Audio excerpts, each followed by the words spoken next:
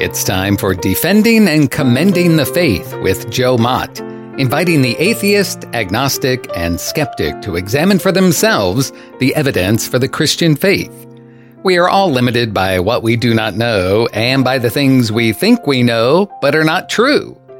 Dr. Joe Mott earned his PhD at LSU and was a distinguished math professor at Florida State University for 38 years, helping to write 3 math textbooks and authoring over 30 research articles in math.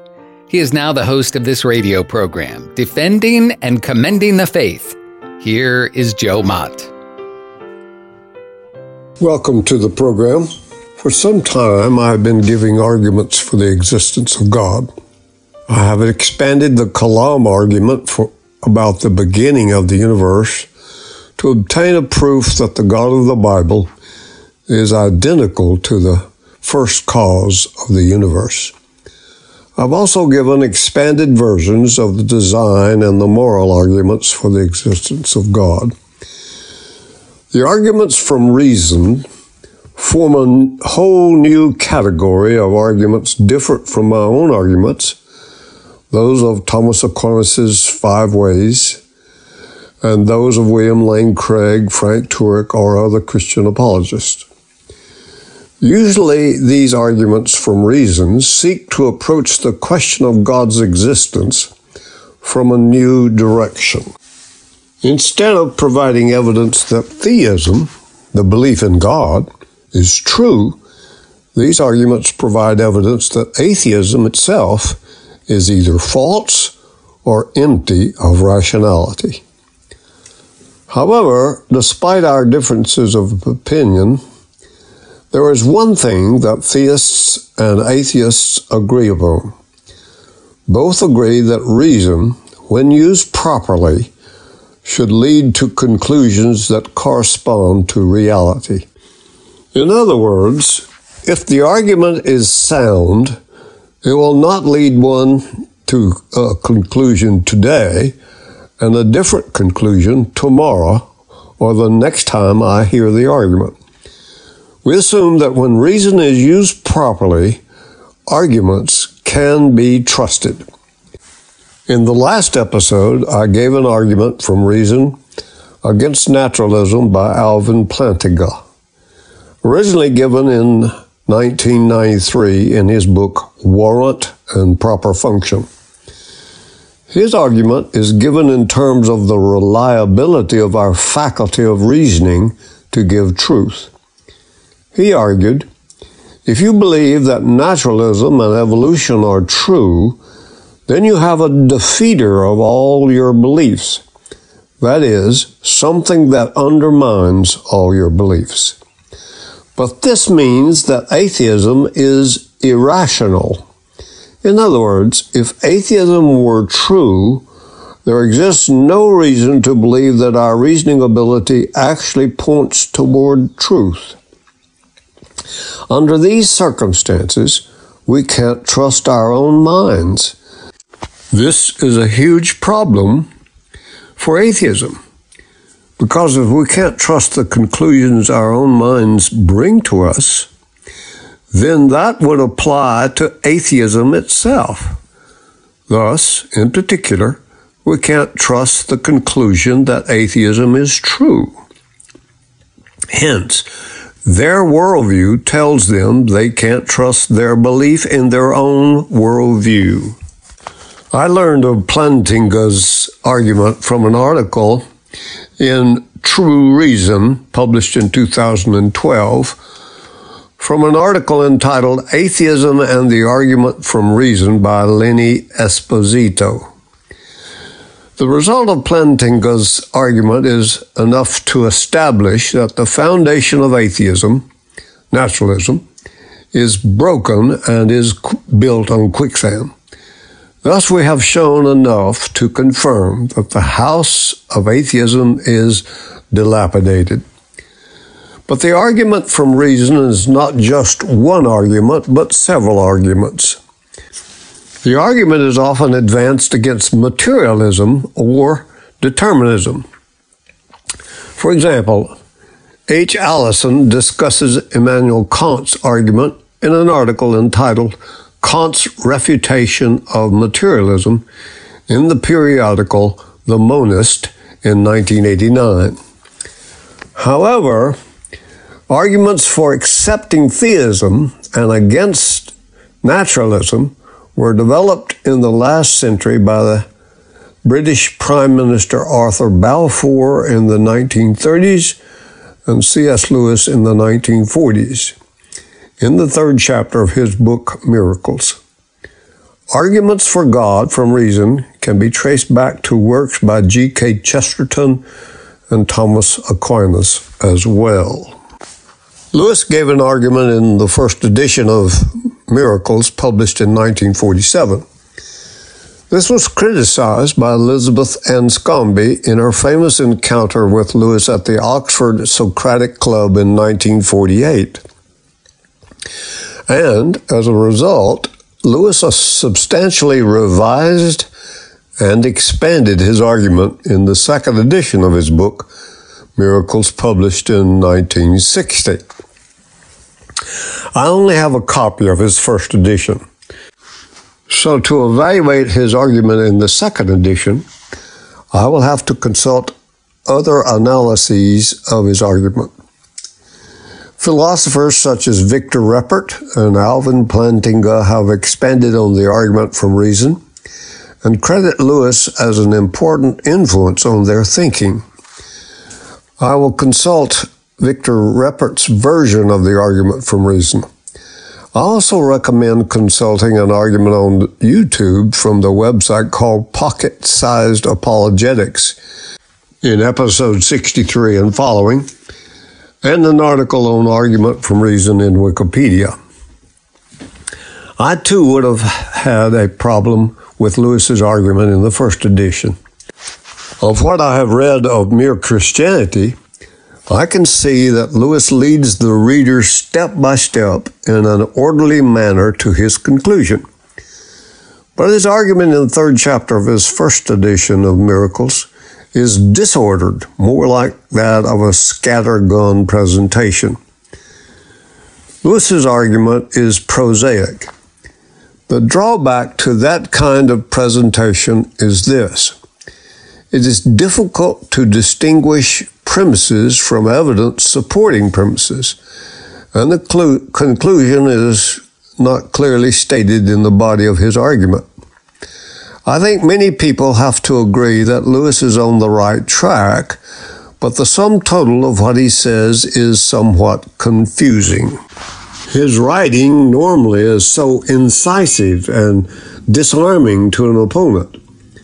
His argument in Chapter 3 has neither of those characteristics. It seems to me he rambles a lot. I believe that others have come to the same conclusion, and that is why many have attempted to refine his argument. Nevertheless, in the first edition, Lewis gives us a lot of material to chew on. I mentioned just one example. He says, all possible knowledge depends on the validity of reasoning. He adds, unless human reasoning is valid, no science can be true. And it follows that no account of the universe can be true unless that account leaves it possible for our thinking to be a real insight. A theory which explained everything else in the whole universe, but which made it impossible to believe our thinking was valid, would be utterly out of court.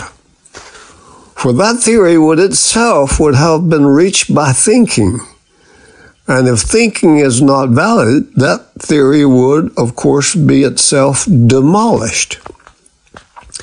It would have destroyed its own credentials. It would have been an argument which proves that no argument is sound, a proof that there are no such things as proofs, which is nonsense. Technically speaking, validity and invalidity in logic, philosophy, or mathematics do not apply to reasoning or thinking, but rather to arguments. But when Lewis speaks of reasoning being valid, he was speaking in a conversational tone. What he likely meant is that knowledge depends on the correctness of reasoning. And reasoning is correct if the corresponding argument is sound. That is, the form of the argument is valid, the premises are true, and no term is used ambiguously. It might be better to use the idea of justified true belief. If the truth of one's belief is unjustified, this surely would make the belief a prime candidate for rejection. For example, many people would suppose that beliefs that are the products of our wishes cannot be justified. Why? Because our wishes are not a good index of the way things really are, and they are likely to produce false beliefs instead of true beliefs. What we wish for might be true, but the fact that we wish it were true does not, in general, make it true. In the book C.S. Lewis's Dangerous Idea, published in 2003, Victor Reppert analyzes Lewis's argument in the second edition of Miracles. The following argument occurs on page 57 of Reppert's book. Premise 1. No belief is rationally inferred if it can be fully explained in terms of non-rational causes. Premise 2. If naturalism is true, then all beliefs can be fully explained in terms of non-rational causes. 3. Therefore, if naturalism is true, then no beliefs are rationally inferred. However, naturalism is a belief itself. This means because naturalism is not rationally inferred, to believe naturalism is true is itself non-rational. In addition to this, according to Reppert, premise 4, if any thesis entails the conclusion that no belief is rationally inferred, then it should be rejected and its denial should be accepted. Therefore, because the naturalist thesis leads to the denial of reason, Reppert concludes, 5, naturalism should be rejected and its denial accepted. To summarize, we cannot use reason to argue that naturalism is true, because naturalism ultimately denies any and all rational grounds for belief. Reppert takes chapters 4 through 6 to fill in the evidence in favor of his argument.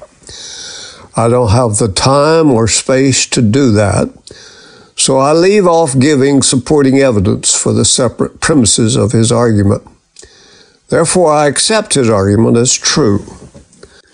So now we should be convinced that the foundation of atheism, namely naturalism, is broken.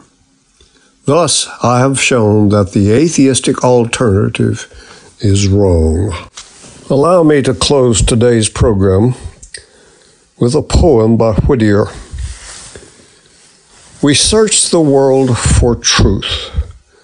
We cull the good, the pure, the beautiful, from all old flower fields of the soul and weary seekers of the best. We come back laden from our quest to find that all the sages said is in the book our mothers read.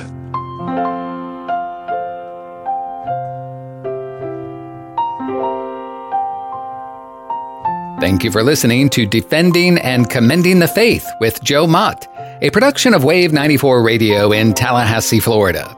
If you have any questions or comments for Joe, please forward them to Doug Apple at Wave 94 at this email address, Doug Apple at wave94.com.